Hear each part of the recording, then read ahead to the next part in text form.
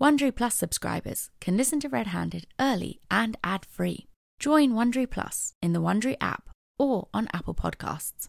Did you know we're eating and drinking roughly a credit card's worth of plastic every single week? Yep, that's disgusting. So Blue Land set out to do something about it. Eliminate the need for single-use plastics in the products we reach for the most by reinventing cleaning essentials to be better for you and for the planet with the same powerful clean you're used to. The idea is simple. They offer refillable cleaning products with a beautiful, cohesive design that looks great on your counter.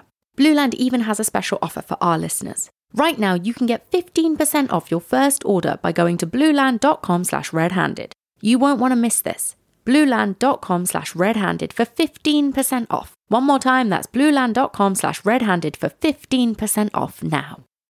You know we love Shopify. Shopify is like an all-knowing retail wizard that's always got your back. A retail wizard that can accept payments, manage inventory, and sell anything you can imagine, anywhere you can think of. Online, easy. In person, piece of cake. The best bit about the all-knowing retail wizard that is Shopify is that it knows exactly what's going on across your business. So no more guessing what's selling well online and what's doing better in person. Sign up for a $1 per month trial period at shopify.com/redhanded, all lowercase. Go to shopify.com/redhanded to take your retail business to the next level today. One more time, that's shopify.com/redhanded.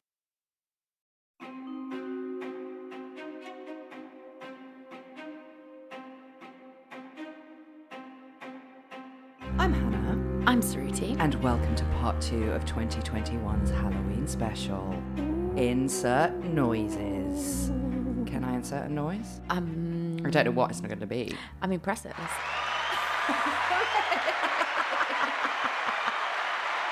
Oh, it just keeps playing until you press the button again. I see. We've got... No, it does it? Yeah, I think we might have some...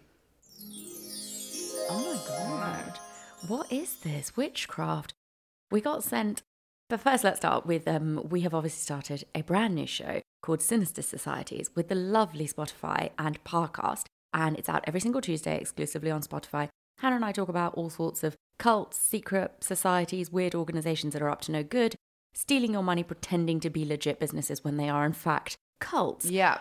Or unsuccessful actors. There's a lot of that. There's a lot of that kicking about. And the reason we have sound effects, as bizarre and out of place as they may have just sounded, because we've never pressed those buttons before, on this fantastic new audio interface that Spotify sent us, which is very lovely of them, so thank you. And thank you to everyone who has been listening to Sinister Societies already. If you haven't, go check it out. Go and check it out. We are coming to you from the past. As you are listening to this, we will probably be on our way to Glasgow for our live show, our live tour, the Empty-Handed Tour. I can say that now because we've released the tour art. And if you have seen it already, thank you very much. If you're going to see it in the future, congratulations. You'll have a great time. And with that, I don't think we've got anything else to fucking say. So I think it's my turn to go first. Oh, the only thing I have to say... Oh, it's always one. It's always one, I'm sorry. Is that if you weren't able to come on tour and you're like, I'd quite like some tour merch, or I'd love some merch that says no fuckboys on it, because it is, of course, the Empty-Handed Tour. If you would like some of that, tour merch and the No Fuckboys merch is now available on redhandedshop.com for all of your merchy needs. Yeah, so head on over, have a quick look at it. The No Fuckboys jumper is all I wear now, because everyone needs to know. Mm-hmm. And we also have a No Fuckboys beanie. We've got No Fuckboys mug. There's loads of stuff you can find. Fucking heaps. And the best thing about the No Fuckboys jumper, in my opinion, is that the font is quite small, so people have to sort of squint to read it. Oh, yeah, And then they realise what it says, and then they're like, yeah. Yeah, bitch. It's because it's very wearable. It's very wearable. We kept that in mind because some of you are like, stop putting swear words on your merch. We can't help it. So yeah, go check it out. There is as many fuckboy merch variations as there are fuckboys out there, so enjoy it. And now let's get on with today's story swap. Okay, mine is kids again. Uh-oh. So I'm sorry. Actually, you know what?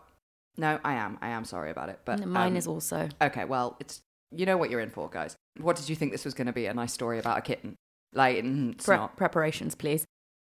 So, I am taking us to Thailand. And this is another one that's been sat on my case list for many, many moons. It's kind of like, well, it's not kind of like, it's exactly a child eating bogeyman. It's kind of like exactly this. Yes, it's exactly what it is. Every culture obviously has a bogeyman. If you might have seen Cropsy on Netflix, which is one of the ones that turns out to be true. In Costa Rica, they have a lot, but like the one that I remember the most clearly, it's always to do with if you're a bad man, if you've done something, if you have shame and guilt that follows you around. You'll be walking home late at night, you'll probably be drunk, and you'll hear a chain behind you. And it's a massive dog that's just stalking your guilt.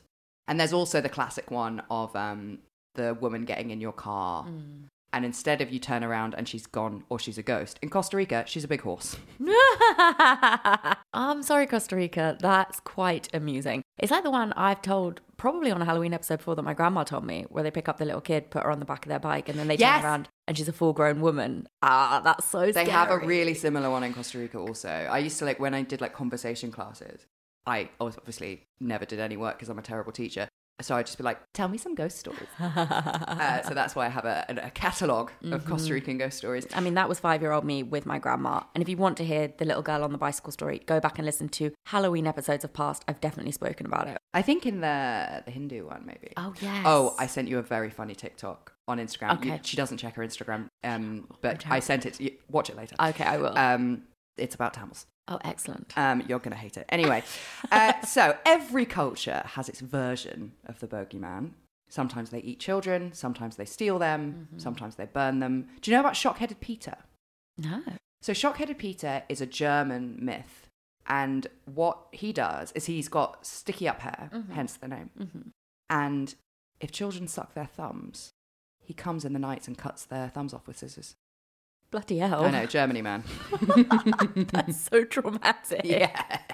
I've got even more for you. In Afghanistan, they call their bogeyman the Madar-e-Al, and it's a bogey lady who is a nocturnal hag who kills babies.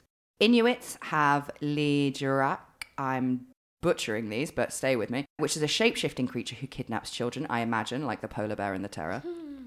If you haven't watched The Terror, go. Go now.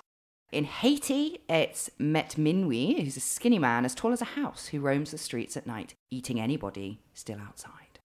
And in England, we've got fucking loads. Depending on the region, there's Spring-Heeled Jack, the Black Anis, Grindylow, there's bajillions. But in Thailand, there is only one bogeyman. There is only one name that sends shivers down the spines of children to this very day, and that name is Sequay. And no, Sequay wasn't a shape-shifting horned demon with wings, or a hag hiding under children's beds, or even a small boy with spiky hair and scissors.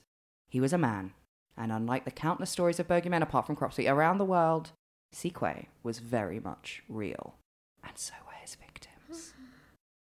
Born in 1927, he was the youngest of 4 in a farming family in the Shantou province of China. Sequay had a hard time of it as a kid, as I imagine many children did in the 20s in China. At least he was a boy. That's true. At the age of 18 in 1945, he was drafted to fight under Chairman Mao against the Imperial Japanese forces, when one day his unit found themselves trapped in a Japanese siege for weeks on end. I'm listening to Hardcore History's Pacific Theatre at the moment, which is fascinating because obviously Second World War education in this country is very focused on the Germans and what the British, Battle of Britain, the Blitz, blah, blah, blah, blah, blah. So we don't learn anything about the American-Japanese fighting that all happened in the Pacific. And I was listening to it this morning on my way in, and in like the Pacific Islands, American soldiers would sleep in foxholes in the night and the Japanese soldiers would just creep up to their holes and scream at them. Or sometimes they would jump in the holes and gouge their eyes out with their thumbs. Oh my God. And all of the other American soldiers are just lying there having to listen. Oh. Yeah, and they're like Marines in these like islands. And Dan Carlin, the Hardcore History guy, who's like, he's interviewed a lot of Marines. And he was like, the ones who will not talk all fought in the Pacific. So fascinating. Go and listen to the series. It's amazing. I mean, Hardcore Histories doesn't need my help, but it's amazing. I mean, it is amazing. And some truly, truly scary stuff. And you're right, we don't learn any of that. We just go Egyptians, Tudors, Nazis. Yeah. Nazis bad, Churchill good. And then you find out when you're older that Churchill was a big racist. So he is fighting against the Japanese, which Dan Carlin has taught me was a very scary thing to be doing. And sorry, just about Churchill, before people are like, well, he was just a man of his time. He caused and continued to propagate the famine in India that killed millions and millions of people, just saying. Oh yeah, he was really not very nice to Ireland either. Yeah, so it was when people are like, oh, well, you know, he was just a man of his time. So obviously it was a bit of a break. No, White supremacist. Yes. and I will fight anyone on that. So, Rule Britannia. I wonder what noise this button makes. Oh no. Crickets. When your joke lands so well that your soundboard just makes you realize what a piece of shit you are.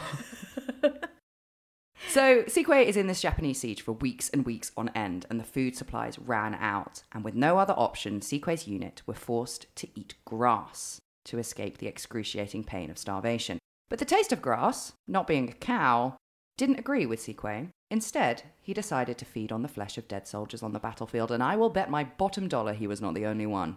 Oh, no. When you said grass, I was surprised. I was like, they were eating grass. I thought they were just eating each other. Yeah. Oh, we got there quickly. Yeah. Just a salad starter, and then a nice little human steak. Hey, I would. I'd eat you. If you were dead, I'd eat you. Would you? If I had to survive. Which and bit you were would already eat? dead.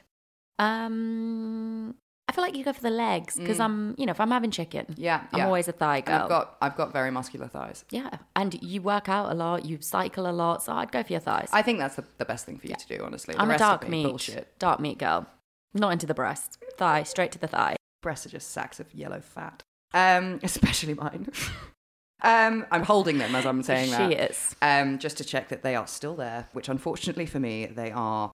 Right, so the following year, on the 28th of December 1946, Sikwe snuck out into a cargo ship and made his way to Thailand, where he picked up any odd job that he could, eventually ending up as a gardener a few hundred kilometres south of Bangkok. Occasionally, he'd travel up and down the country to other farms, picking up odd jobs, making some extra money. He was just a bit of a strange, sort of drifty character in both appearance and behaviour, and people around him weren't huge fans. He was an unsettling guy to be around. But he was a weird guy, not many friends, bopping around from farm to farm. About 8 years he goes without incident. But we're not going to bore you with those 8 years, because that's not why we're here. Let's fast forward to early 1958 and the seaside town of Nong Phra. It was late on a Monday afternoon when a man named Niwa Bunyakan sent his 8-year-old son Sombun to go and buy some vegetables from the local Chinese gardener to use for dinner.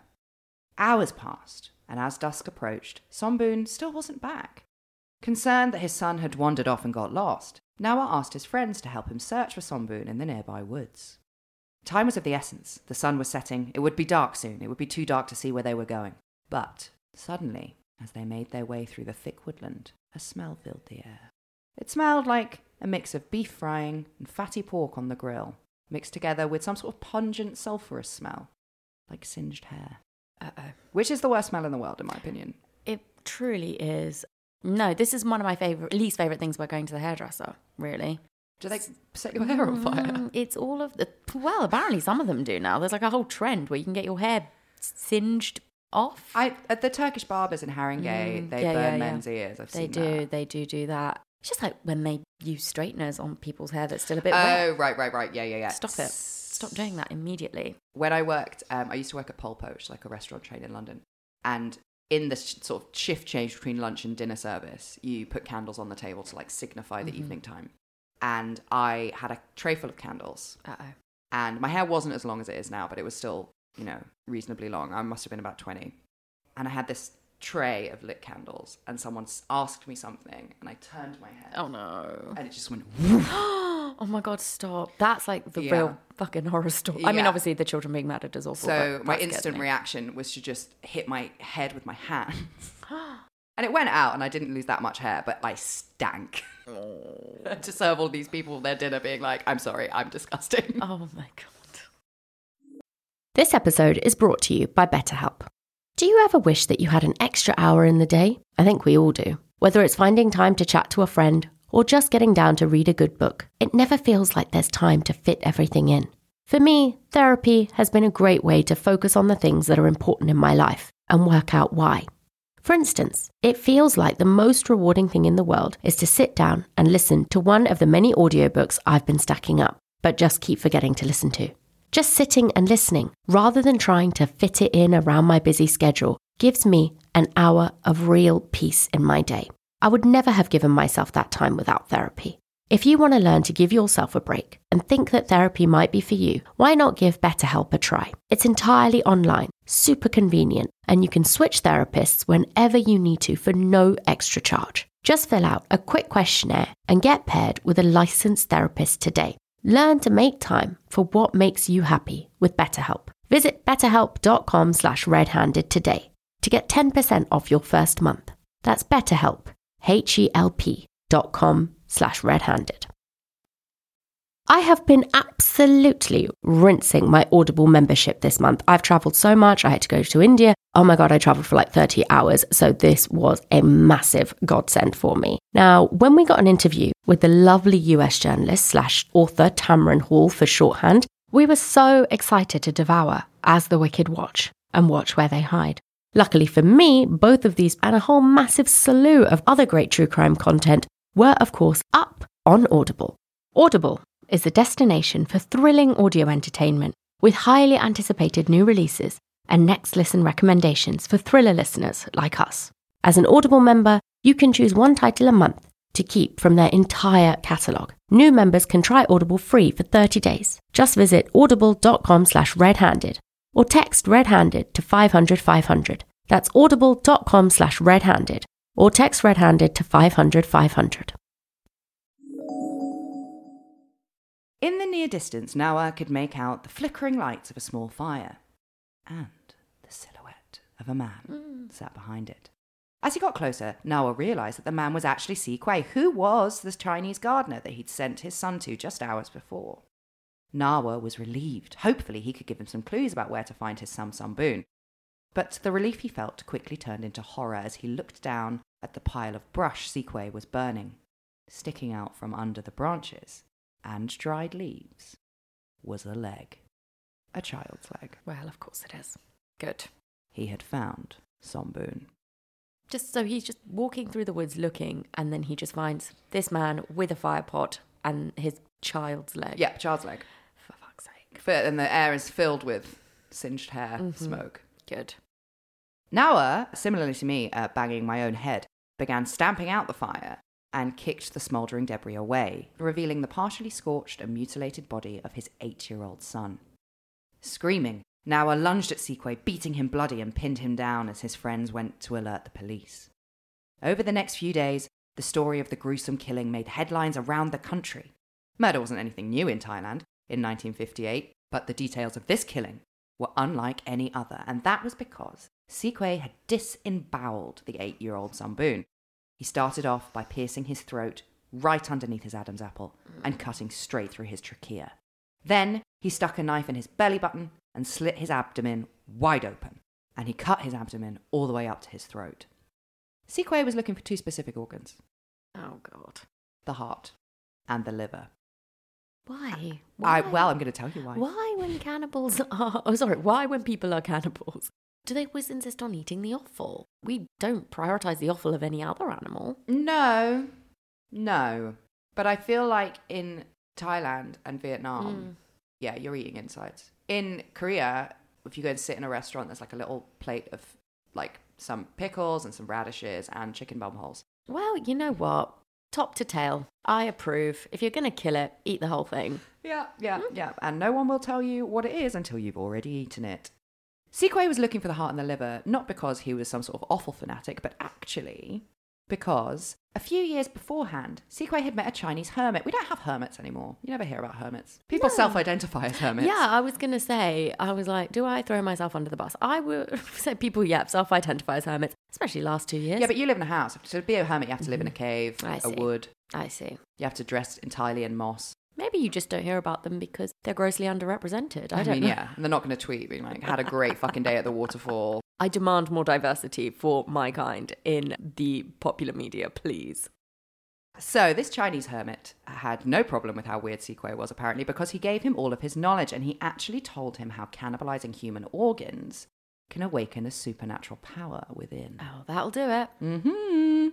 Si Kuei only ever gave one interview to the media, and in it, he said that he believed truly and wholly that eating human livers and hearts would boost his vitality and lifespan. So, to fulfill this dream, he'd taken Boon's organs back to his home, where he cleaned them and placed them in a bowl ready to cook them. But then it dawned on him that this was not ready, steady, cook time. This was go and get rid of the evidence time. You want to prioritise that. You don't want to be worrying about the evidence when you're cooking. You just want to focus on the cook. This is the thing. I think just clean as you go. It's good cooking tips, really. I agree. I clean as I go. I clean as I go because I'm just like, you don't want to get to the end. You've cooked a lovely meal and then you turn around and your kitchen looks like a bomb site / your wood looks like a fucking abattoir for children.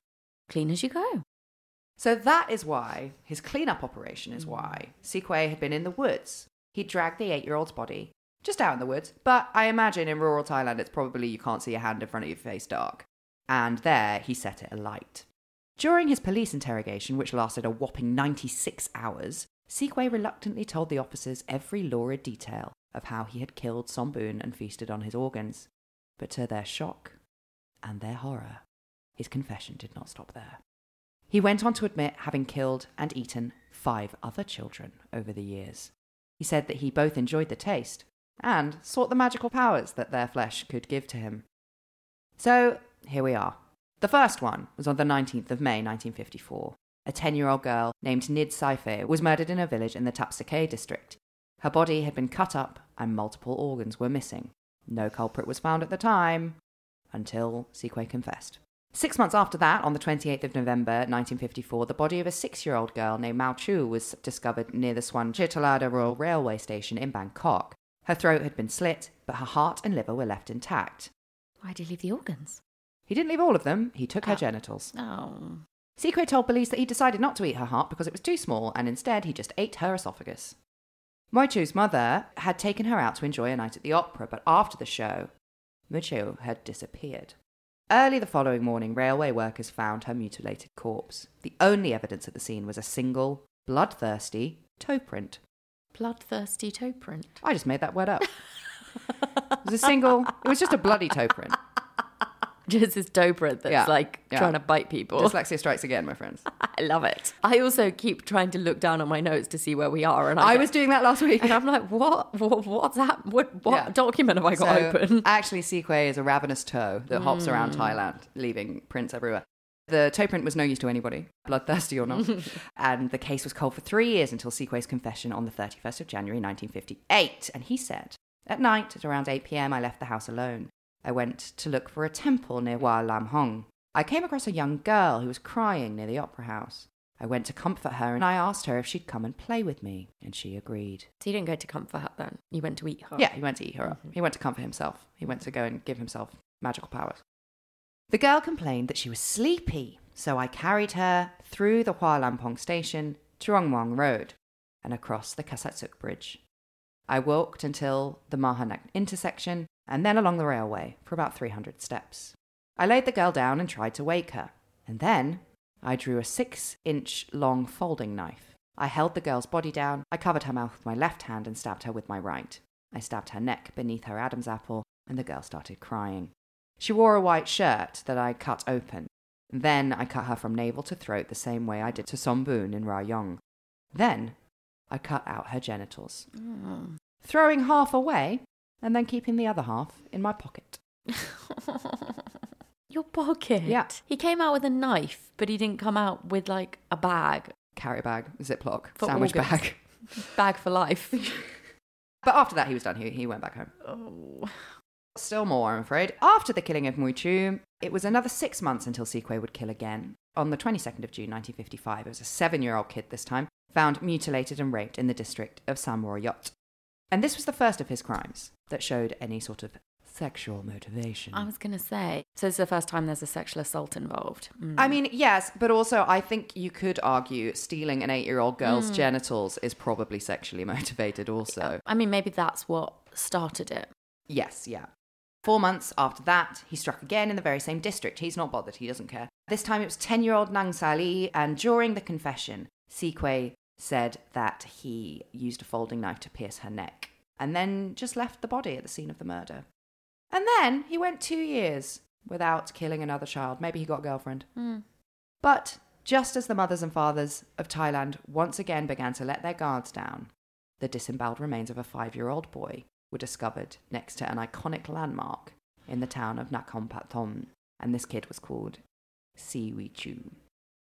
It was a Chinese New Year, this particular one, and Sique met her while she was walking alone. Again, he carried her to a tree and then pushed her to the ground, covered her mouth with one hand and one with his free hand, used his favourite folding knife and slit her throat. Then he took her to a cave and dissected her body, took out her liver and heart, and then carried the body back to a nearby temple and just left it there. Yeah, I mean, he's definitely just like fully in sexual mode now. He's devolution station central. Sique left more evidence at this particular scene than any of the previous murders, which may indicate that he might have wanted to get caught. We have seen that before because he knows he can't stop. And that would be his penultimate killing in his series of brutal child murders that only came to an end when he was caught burning Son Boon's body. His trial was 9 days long and it began on the 25th of March 1958. And Sique held absolutely nothing back. He confessed to every single murder he was charged with and divulged every minute detail of his crimes.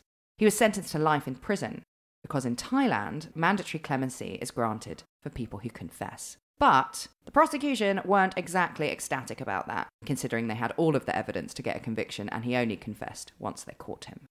The appeals court agreed with their objection and Sique was sentenced to die.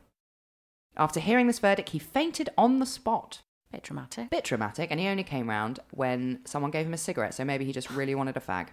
Sique spent the remaining years of his life locked up in Bangkok's famous Bang Kwang prison, which is otherwise known as Big Tiger, and it's called that because it has a reputation for stalking and eating its prisoners. How poetic. I know. There are poetic people, the Thai. Fun fact, in the West, however, this prison is better known as the Bangkok Hilton because there's an Australian TV show starring Nicole Kidman, which I have not watched. It's called Bangkok Hotel. No, it's not. It's called Bangkok Hilton. I looked it up. I haven't watched it, but essentially it's a mini-series, and Bangkok Hilton is a reference to the Hanoi Hilton, which is what American soldiers used to call a prison in North Vietnam in the Vietnam War. And it's essentially the story of... Nicole Kidman plays this child who's like the product of an illicit affair between her mother and someone who was a POW in a Japanese camp, and he handed in his own men because they were planning to escape. And after the war, he's then court-martialed and then like shame, blah, blah, blah. And Nicole Kidman grows up thinking that he's dead. And then when her mum dies, she finds out he's alive. And then she goes to find him. And that's basically it. And that's called Bangkok Hilton. A much less fun fact and very sort of violation of human rightsy, all prisoners at Bang Kwang are required to wear shackles, like leg irons, for 3 months. The first 3 months they get there, they're literally shackled. And right up until 2013, all death row inmates were required to have leg irons permanently welded on them until the day of their execution.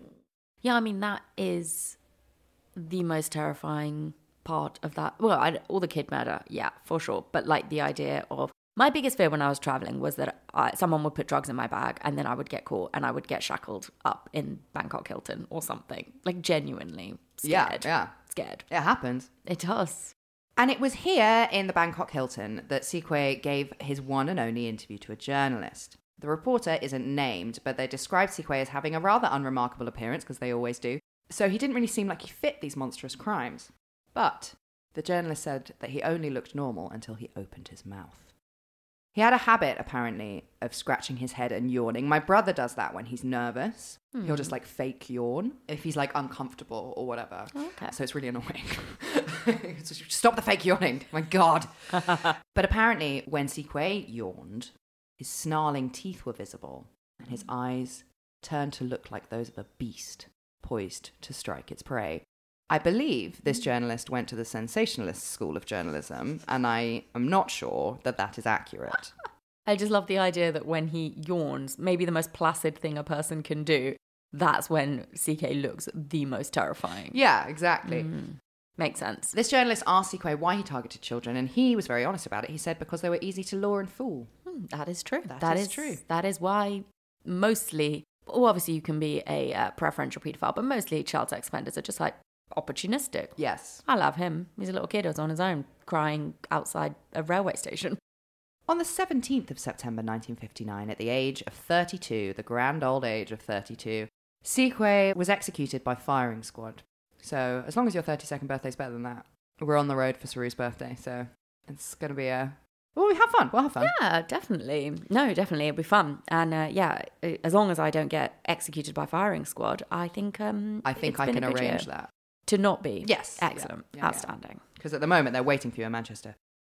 But in a way, Sequay's end was also his beginning. In what way? Because his bullet-ridden body was preserved and used for medical testing before it was embalmed and displayed in a glass cabinet in a medical museum in Bangkok. What?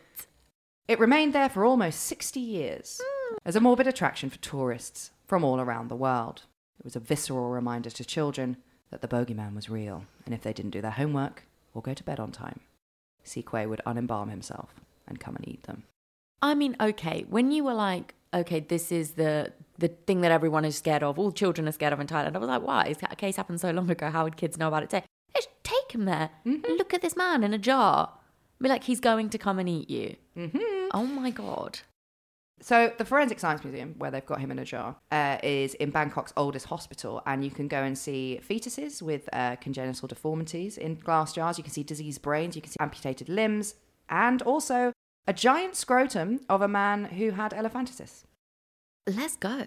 Okay, we do not even need to go to Bangkok to see that. Where do you see it? So you go to the Royal College of Surgeons on Lincoln's Inn Fields in London, and you go to the Hunterian Museum, which is my favourite museum. I can't believe you haven't been. I've never been. I didn't even know about it. Okay, it stinks of formaldehyde. But like, so you go literally into the Royal College of Surgeons, and then they give you a little visitor's pass, and then you can just wander and look at all of these fucking weird. I love it. And I don't know if there is anymore because I haven't been for a few years. But there's a little surgery machine where you can like put your hands in and then like pick up little things to see how like dexterous you are. It's a good time.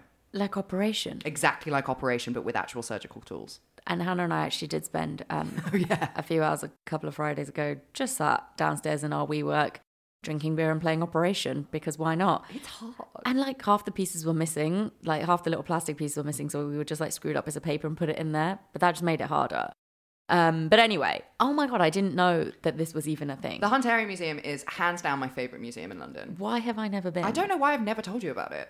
Wow, I didn't even know about. Okay, when can we go? Let's go right now. Fuck this. Fuck off the tour. Fuck it all off. Let's just go to the Hunterian Museum.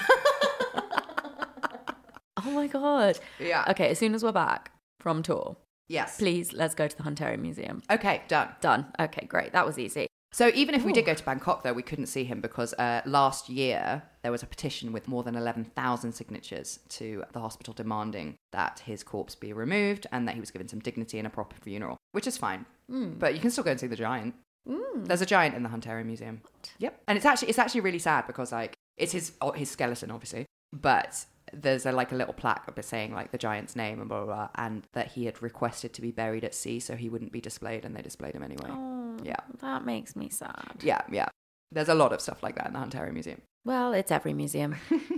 Every museum I walk around, I'm like, where did this museum, well, not this museum, where did the British steal this from? Yeah, and there's actually like a bit more controversy around Sequay's death than just his corpse being displayed to scare children. A lot of people have questioned the credibility of his confession, despite him openly saying that he was never coerced to do so, and also because of all of the evidence. But a lot of people still uphold that Sequay was just a victim of the Red Scare, which was a fear of the Chinese communist insurgency in Thailand at the time, which I can buy. Also, at the time, Thailand did have a bit of a reputation for scapegoating migrant workers. But, we don't know. He definitely did something. But regardless, the story of Sequay, the child-eating bogeyman, will forever be cemented in Thai folklore and Thai history and the world. And now you know. I love it. I also love that you're about to go on jury service, and maybe to get you out of it, we can just play this segment where you're just like, well, I don't know, he probably did something. No, I'm just gonna fucking jazz it and be like, well, it's probably some black kid stole a bun to feed his family. Yeah, just gonna let him off. What is it when he's like, again, peep show, and he's like, well, no smoke without fire. There you go. We'll get you out of jury duty yet, Hannah. Angie has made it easier than ever to connect with skilled professionals to get all your home projects done well. Whether it's routine maintenance, an emergency repair, or a dream project, Angie lets you browse homeowner reviews, compare quotes from multiple local pros, and even book a service instantly. So the next time you have a home project, just Angie that and start getting the most out of your home. Download the free Angie mobile app today or visit Angie.com. That's ANGI.com. Whether you're shipping 100 packages a month or thousands, ShipStation lets you automate routine shipping tasks and easily handle returns. Manage orders, print labels, compare rates, optimize every shipment, and automate delivery notifications with ShipStation's easy-to-use dashboard. Plus, you can access industry-leading discounted rates from USPS, UPS, DHL, and Global Post, with discounts up to 89% off USPS and UPS rates. Over 130,000 companies have grown their e-commerce businesses with ShipStation, and 98% of companies that stick with ShipStation for a year become customers for life. Optimize and keep up your momentum for growth with ShipStation. Use promo code WONDERY today at ShipStation.com to sign up for your free 60-day trial. That's ShipStation.com, promo code WONDERY.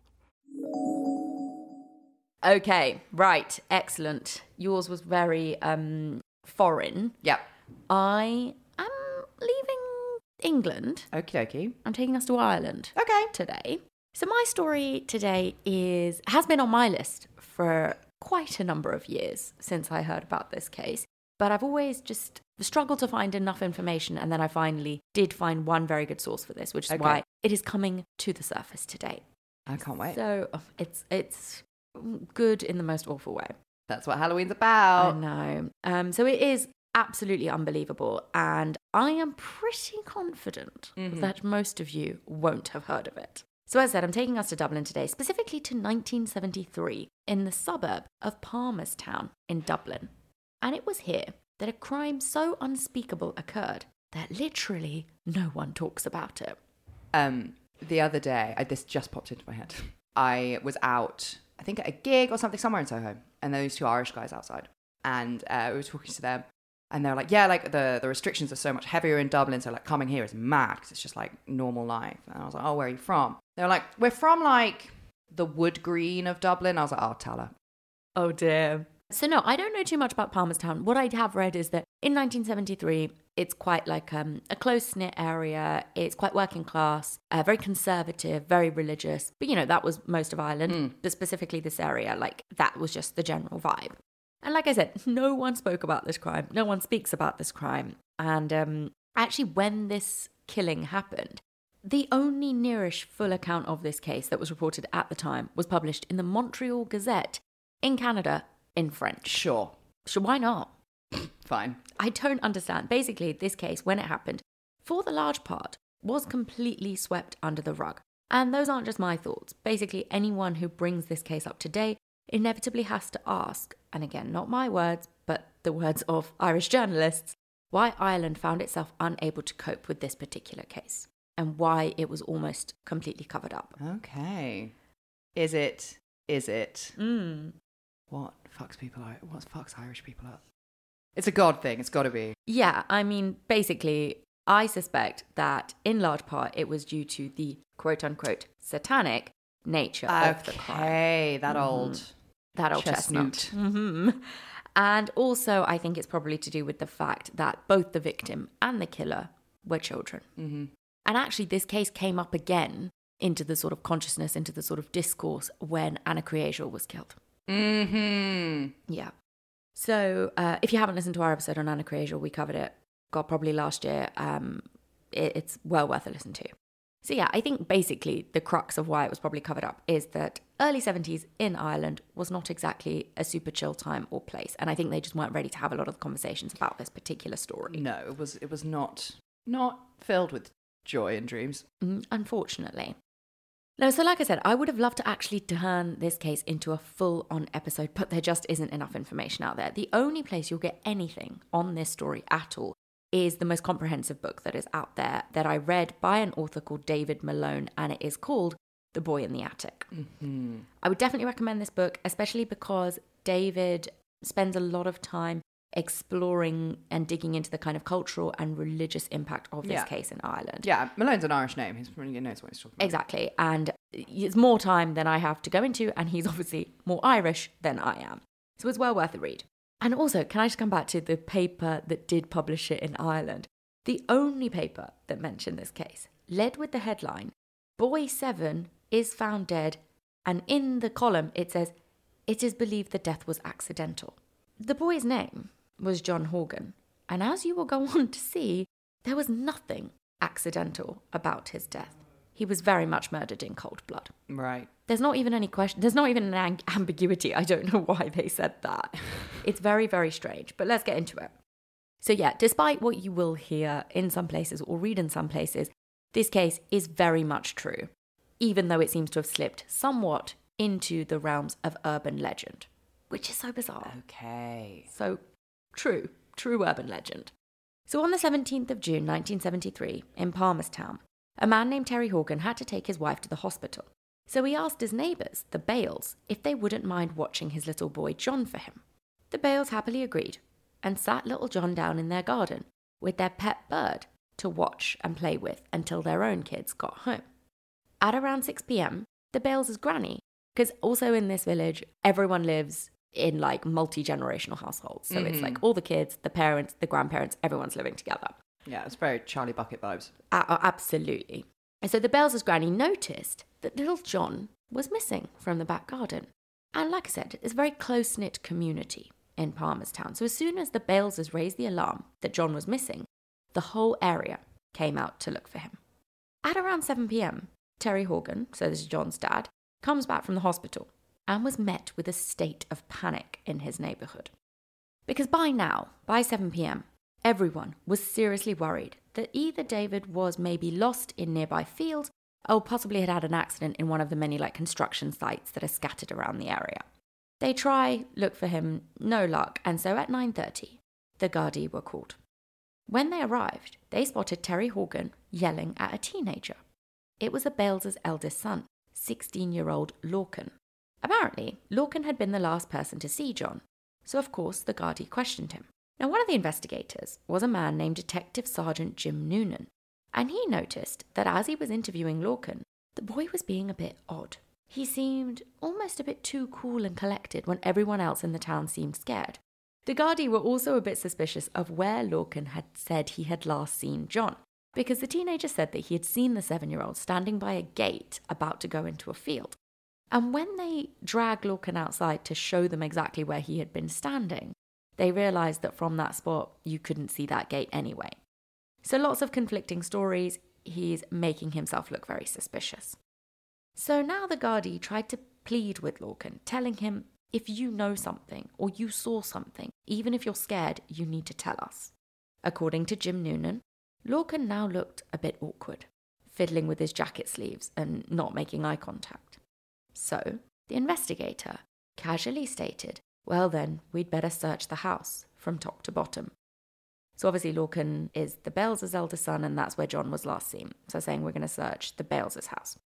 To which Lorcan Bale whispered, okay, I'll show you where he is. And then Jim Noonan says, where is he? And Lorcan says, he's in the attic. Oh my God. I did spoil it by telling you that the name of the book kind of, yeah. David Malone's book is called The Boy in the Attic. But this is what Lorcan says. I still feel like that is quite a shiver sending up your spine moment when Lorcan just looks at them and he's like, okay, fine, I'll show you where he is.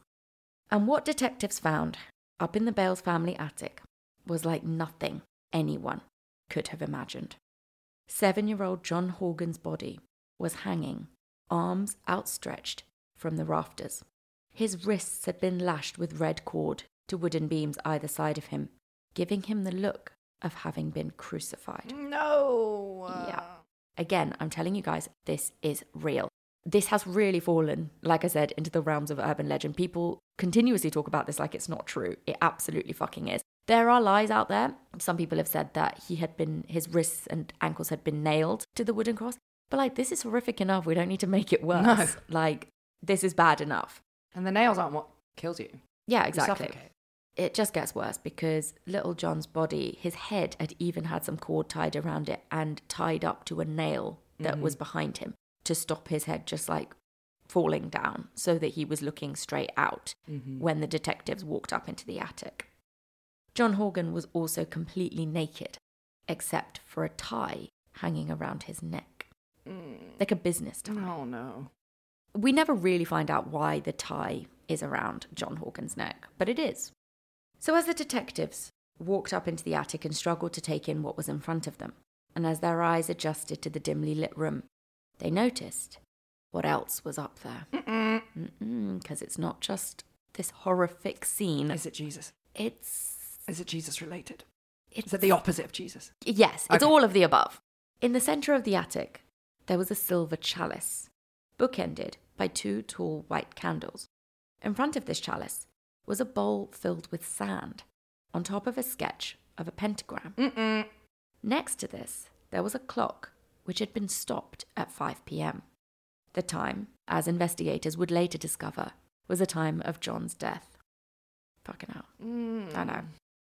And on this, to put it mildly, weird altar, there was also a bronze bell and a carving knife, some incense, and an old mustard jar filled with dried petals.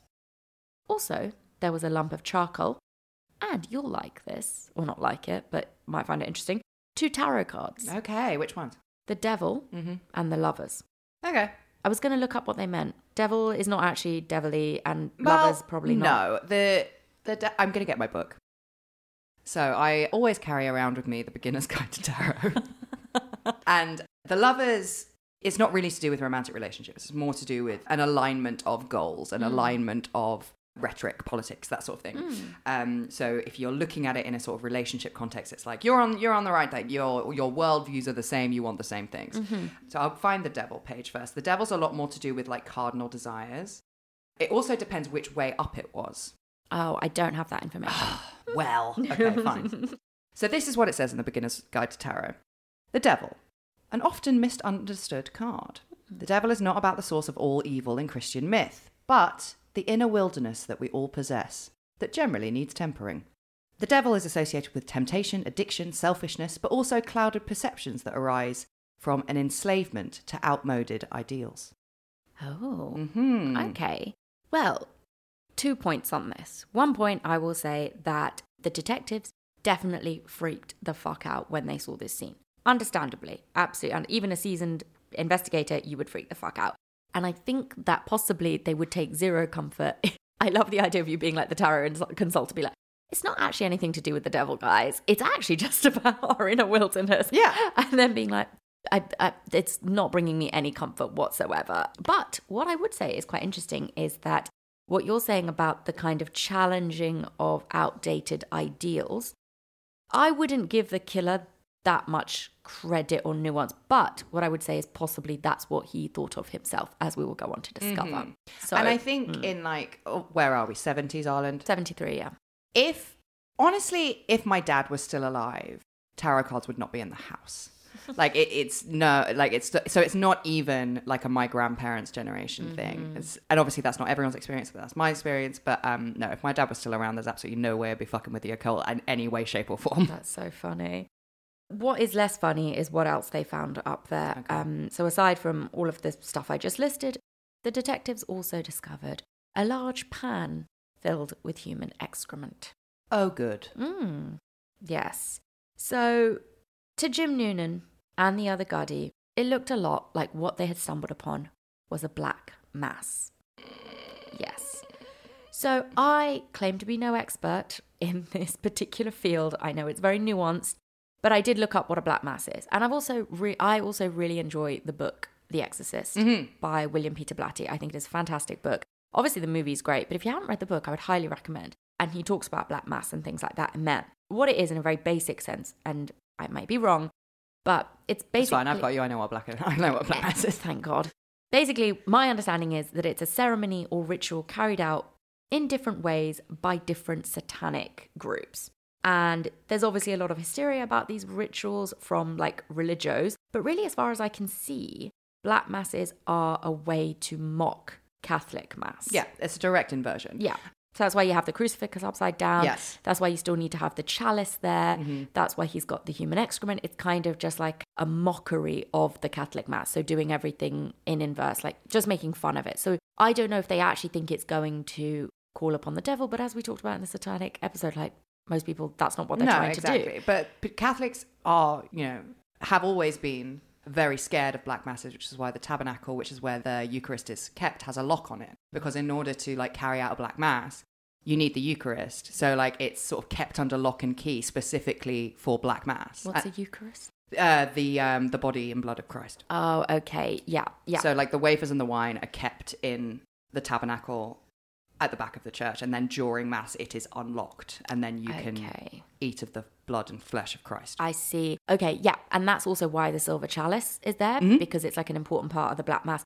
Interestingly, this silver chalice went missing from a local church that had a break-in. That is where you would find a chalice, Exactly. to be fair. Exactly. The Catholic Church has got enough fucking chalices. They can spare one. They come and get it back. So, of course they do.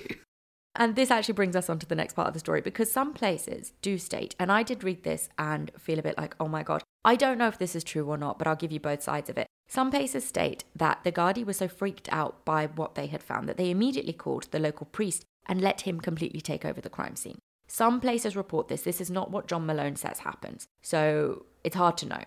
The places that claim this also say that apparently the Gardaí let the priest even cut down John Horgan's body and remove items from the crime scene before they could have been, investigated any further, and just take them away to either be disposed of or to be consecrated or whatever.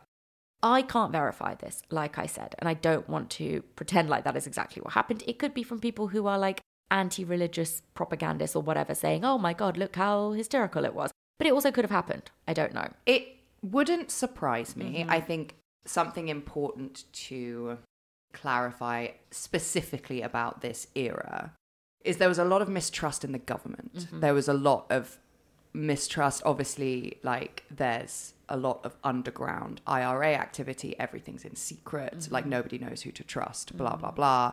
All that does is put more power in the church, because the church becomes the source of truth. And obviously this is Dublin, but the more rural you get, the more power the priests had and still have in some places. So it would not surprise me at all if they were just like, this is a problem we don't know how to solve. Let's call the police. Oh, yeah. The and priest, the even. priest, the yeah. priest police. The priest police. Just to reiterate, like how Palmerstown, like how specifically kind of these households in particular were very, very conservative, very religious. The Bales' family, which is where the little boy goes missing, so Lorcan Bale, they church twice a day before you go to work kind of situation, and no English in the household, only Gaelic, which apparently at the time in 1973 it's illegal. Was rare.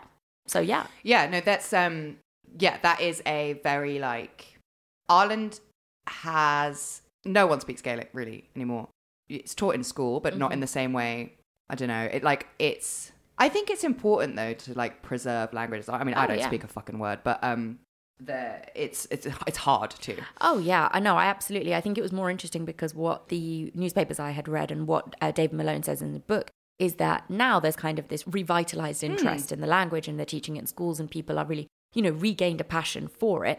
But in 1973, it was very rare to see a household that was like, we do not speak English in this house. So that just gives you a flavor of kind of how I guess it probably goes hand in hand with being probably quite religiously conservative as well. And that is the household that we're dealing with.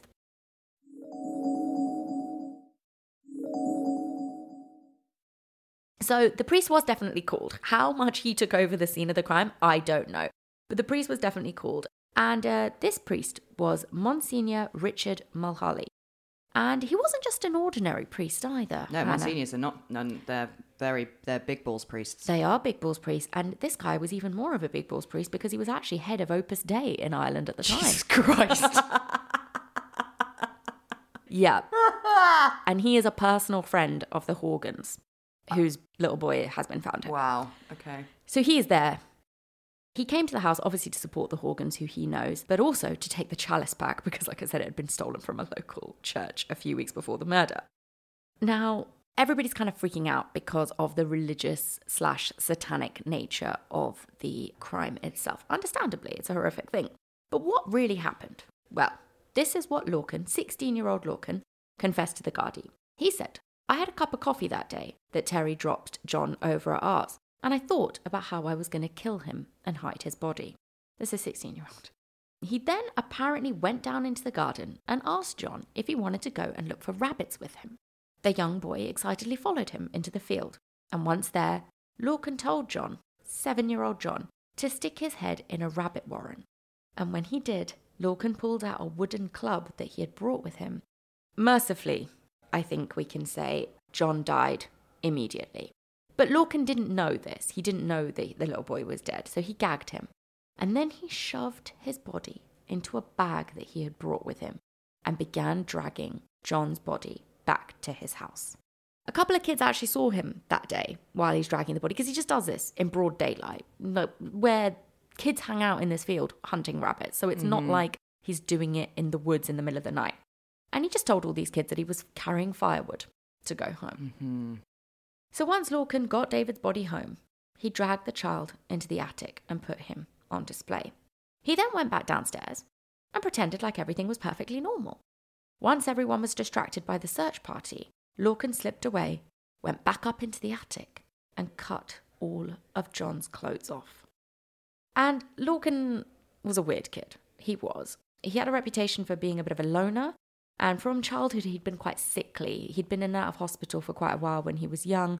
Everyone who describes him as quite pale and gaunt, and he was also quite slight in every sense, probably because he had been quite unwell when he was a child. But aside from this, it's really hard to pinpoint the specific reasons that he went so off the rails.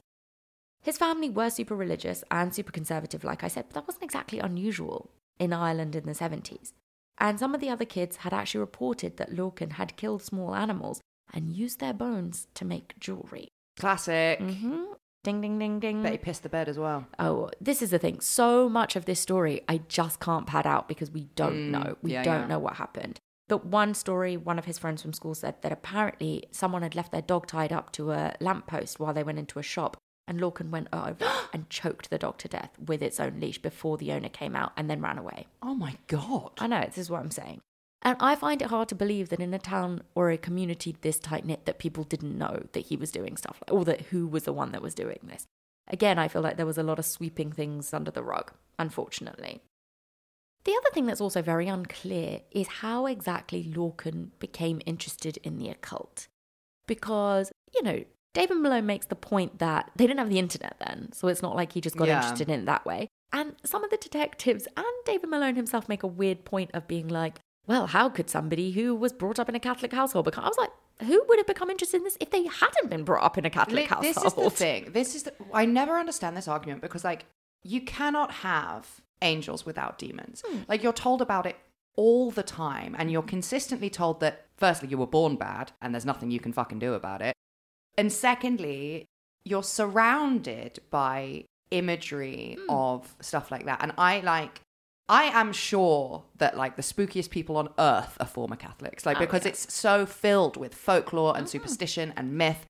So it doesn't surprise me at all. If anything, I think Catholics go harder than anyone else. Yeah, I would be more surprised if he hadn't been brought up that way. And also, you literally believe you're eating Jesus. Yeah, and this is the thing, isn't it? That what you're asking somebody to believe in Catholicism, and then the core tenets of what you have to believe in Catholicism and what you would need to believe to be what this kind of person thought they were being in terms of an occultist are similar. The power of the Bible, because if you didn't believe in the power of the Bible, it doesn't play a role in this black mass or whatever he was doing. If you didn't believe in a God, you couldn't believe in the devil. So it is the exact kind of profile of a person that would do something like this and claim these were the reasons. Absolutely. Completely, absolutely. It's such a ridiculous argument. Yeah, and I think people find it very hard, or found it, especially then, quite hard to understand, which I do empathise with. So a lot of people did say that, he'd been hanging around with some adult occultists and they were the ones that had convinced him to murder this child. There are so fucking many of them hanging around in fucking Dublin. It's just not true. There was one of those witchy shops that sells crystals and stuff. There was one of those near where I grew up, and my Catholic friends weren't allowed to go in. And that's I'm 31. Yeah. It's not, and that's in this country. Yeah, absolutely. So there really is a lot of superstition around it. But I don't believe that you can consistently tell a community that the reason that women can't be priests and therefore the most powerful person in the community is because of Eve and because they are bad. I don't believe that you can tell people that and it not fuck them up. I really don't. Oh, yeah. I mean, that's one thing from like a very feminist issue angle, but it's like a myriad of things you're asking people to believe, not even related to that, and then expect them to maybe have completely rational ways of processing other things that happen. For example, a lot of people at the time, including the Monsignor we talked about, believed that Lorcan had been possessed by a devil or a demon or the devil, and that's why he had killed. And I'm like, that's probably not what happened here. But again, I can understand why people would jump to that conclusion if you've been asked to believe all of these things and then you're confronted with something so horrific. Of course you would. So eventually Lorcan was convicted of the murder of John Horgan, thankfully. He didn't sort of get away with it by saying that, you know, he was possessed. And he actually only ended up serving about 9 years, though.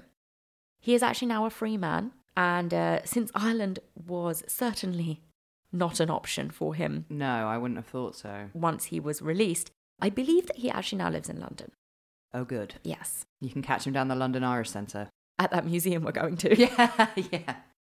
But as far as I can tell, to be fair to him now, he was convicted, he served his crime, and David Malone, the author of the book, The Boy in the Attic, did actually track him down and interview him. That is the last part of the book. And he doesn't seem to have been in trouble again with the law. And he just seems to be quite like an introverted, inside-y kind of person.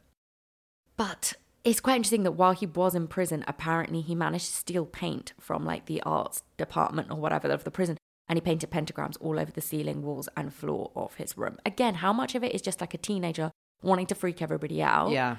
And like, well, I'm not going to say how much of it is like the devil, because obviously it's not. But you know what I mean? Like but how much of it does he actually believe? Yeah. Versus how much of it is he doing just to freak people out? I don't know, because again, there's just so little information on this case. But I do want to end with what I thought was like the part that also sent more shivers down my spine. Because although he hasn't been in trouble with the law again since, and he seems to have been rehabilitated possibly as much as anybody who had committed a crime like that can be, if it is true. But back then as a teenager, it seems that Lorcan Bale wasn't planning on stopping after the murder of little John Horgan at all. Because a few months after the killing, some kids were playing in the field where John had died, and they found a canvas bag stuffed inside a rabbit hole. Inside, there was some porn mags, some odd items like a knife and a candle or whatever. But there was also a piece of paper with a list of 10 children's names on it. And John Horgan's name was one of them. Oh my God. The others were all local kids who all had blonde hair and blue eyes, just like John Horgan. And it's so scary. In the book, David Malone speaks to the kids who are now adults, because it was the 70s, whose names were on that list.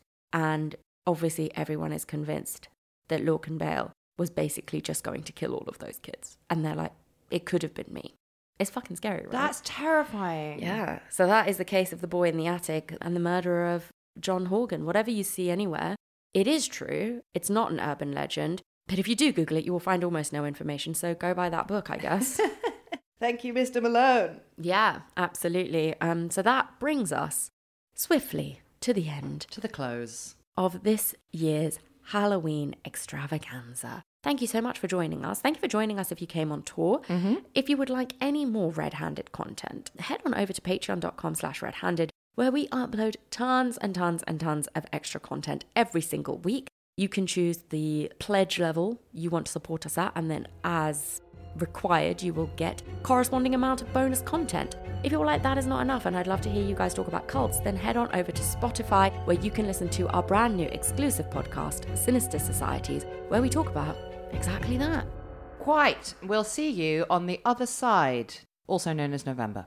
Goodbye. Bye.